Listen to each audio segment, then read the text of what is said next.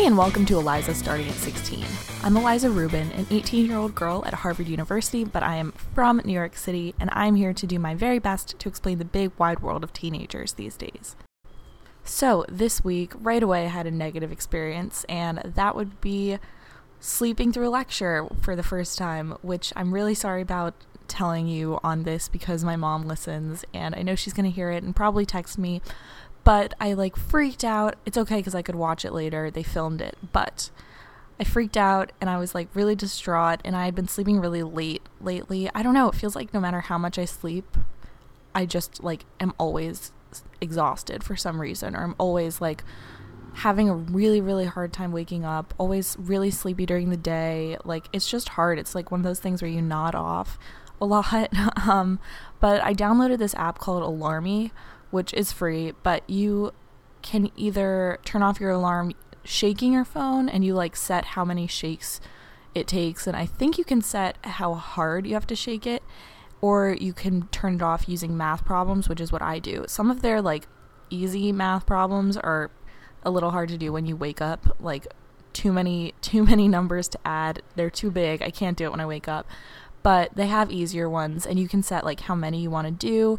The one thing that I don't like about it is that it the alarm keeps going until you get to the app, which sounds normal, but on the iPhone alarm, which comes with it, you open your phone and the alarm stops. But with this one, you have to unlock your phone and then get in, which doesn't sound like a hassle, but if it's blaring at you and you're trying to open your phone, it's kind of a pain when you're asleep. So I would definitely recommend that. It's helped a lot, actually. Just I'm not going to do the thing where I set my phone across the room because that's just unrealistic, and I know I could sleepwalk to go get it, and it just doesn't make sense. So this one I feel is working out, is going to work out. It's all good. If you can hear the background, that is because I live in a dorm and there are other people here, and I'm sorry, but it's a glimpse into the life or whatever. And now, something I have been so obsessed with, it's embarrassing. You may remember a while back, I think, when I was secrets, I'm involved in being obsessed with The Real Housewives of Beverly Hills. That was about a year ago, and it was really fun for a while, and then it just stopped being fun. I would go back and watch, but I was into the early seasons, and then I was this isn't good anymore, as if it was ever. It was good in its own way, honestly.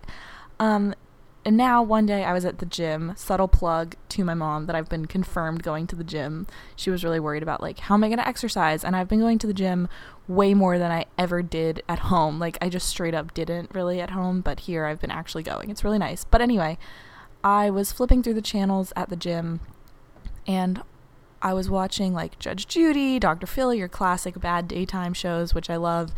And then there was a soap opera, and I was oh my god, this is what it's been about. This is obviously the perfect show for me.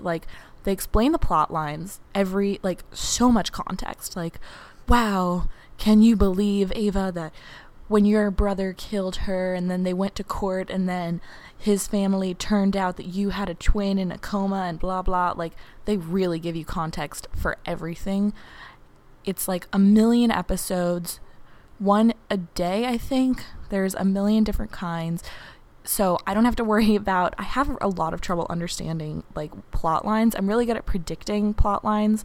I'm always right about it, but I have a lot of trouble following along. I get really distracted, or I get too involved in the logistics. I'm well, that wouldn't make any sense, and I just get confused. I'm bad at suspending disbelief sometimes, and they are made for you to talk about. So it's basically perfect for me. I don't know how I haven't been watching them before. It turns out the one that was on was General Hospital, so I've been watching that on Hulu. The one thing that's really annoying is that you can't go backwards. So they only have a few episodes of the latest season, so I could only watch maybe starting September 2nd or something. But that's still a good chunk because there's one basically every day as far as I can tell.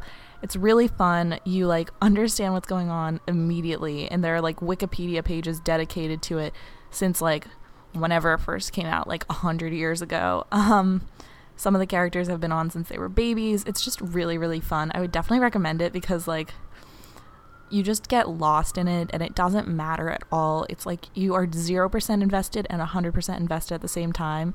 So if you're trying to find something it's like, I don't know why. This isn't revolutionary. Like, soap operas have been around forever, but it just hit me like a ton of bricks that, like, obviously this is what I should be doing. Why haven't I ever considered this before? So I would recommend General Hospital, because why not? It's General Hospital. It's on Hulu. It's really fun. And that is my pick for the week. It's really, like, kind of embarrassing, but I'm really embracing it, as you can tell. And now something interesting that I've been thinking about, which, I don't know, as we've, like, developed as a kind of digital generation, as they say, I've noticed more and more that we kind of have started using, not kind of, very much have started using, like, I guess, internet lingo, like, in real life, which if you're, like, my age, or if you're basically anyone in the world, you've probably noticed that. I'm sure there have been about 100 think pieces on it, probably more. But still, there's just specifics, like, whenever anyone says throwback, you don't even really think of it anymore.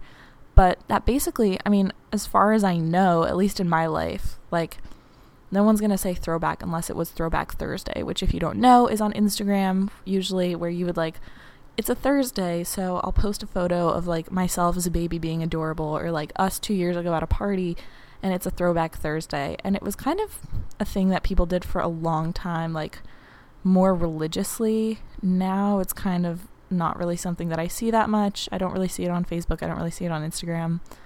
Well, maybe people do it on Facebook, and I just, like, don't really participate in Facebook that much, so I don't see it. But, and then for a second it was, like, so popular that people were doing Way Back Wednesday, and it was like, oh my god, I have so many cute photos, oh my god, you're so adorable, look at you. But now, even though people don't really do it as much, they still say throwback, arguably more so now that we don't do it as much. So, like, if you're in a casual conversation with a friend, you'd be like, throwback to that time when we all, like, fell on our faces or whatever, you know? And, like, it's just kind of something that's come unattached from its original context. Like, it doesn't really have that, like, digital meaning anymore, but it still came from that. And I kind of think it's funny how we've, like, almost forgotten that, despite the fact that, like, even if you use it on the internet now, it still doesn't feel like it's an internet term. Like, if you comment something, like, if you tag your friend in something and you're like, throwback to when this was us, it still doesn't feel like I'm using a term that, like, originated there, or at least, like, in my experience, originated or became popular there. It just feels like a word now that we use all the time, and it's kind of become decontextualized. Another one is kind of the hashtag. I'm pretty sure I've tried to explain this. Like, it's so, like, random and kind of hard to categorize, because you kind of just, when you want to group something, like, or make it clear that something's, like, a joke or funny, or, like, you want to kind of title something that's happening, a lot of the time you'll use just, like, a hashtag. Like, you could hashtag, like, in a text, you could hashtag, like, a throwback, like, hashtag throwback to when blah blah blah, or you could be like, well, we were so stupid last night, like, hashtag no regrets, or kind of as, like, a secondary comment, almost as if you're putting it in parentheses, like, blah blah blah, and then, like, kind of a side comment you might hashtag. And I'm sorry to, like, all the people who are so familiar with this, that I'm just, like, understanding what you kind of live by and what you're fluent in. But I realize, like, not everyone actually, like, does this all the time, and it's just, if you're not familiar, like, a hashtag categorizes stuff on the internet so that other people can find it, but we really get, like, specific with ourselves and, like, in our own speak between each other via text or, like, captioning an Instagram post. It's not about categorizing your post anymore as much as it is, like, utilizing the hashtag as a way to kind of say something. And the last thing is, like, the @ symbol. On the internet, if you @ someone, it means you're, like, essentially tagging them in something, so you're, like, calling them to look at something. So, like, if I tag someone in a meme that I see on Instagram, let's say, they'll get a notification and they'll look at that.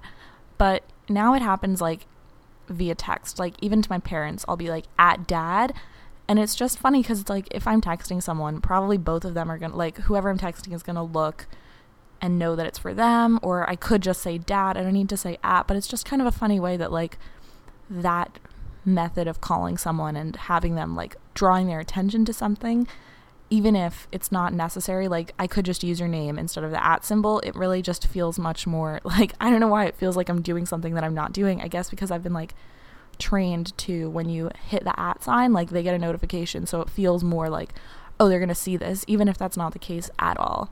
So that's that for this week. Thank you so much for listening, and come back in a week, because who knows what we'll be into by then.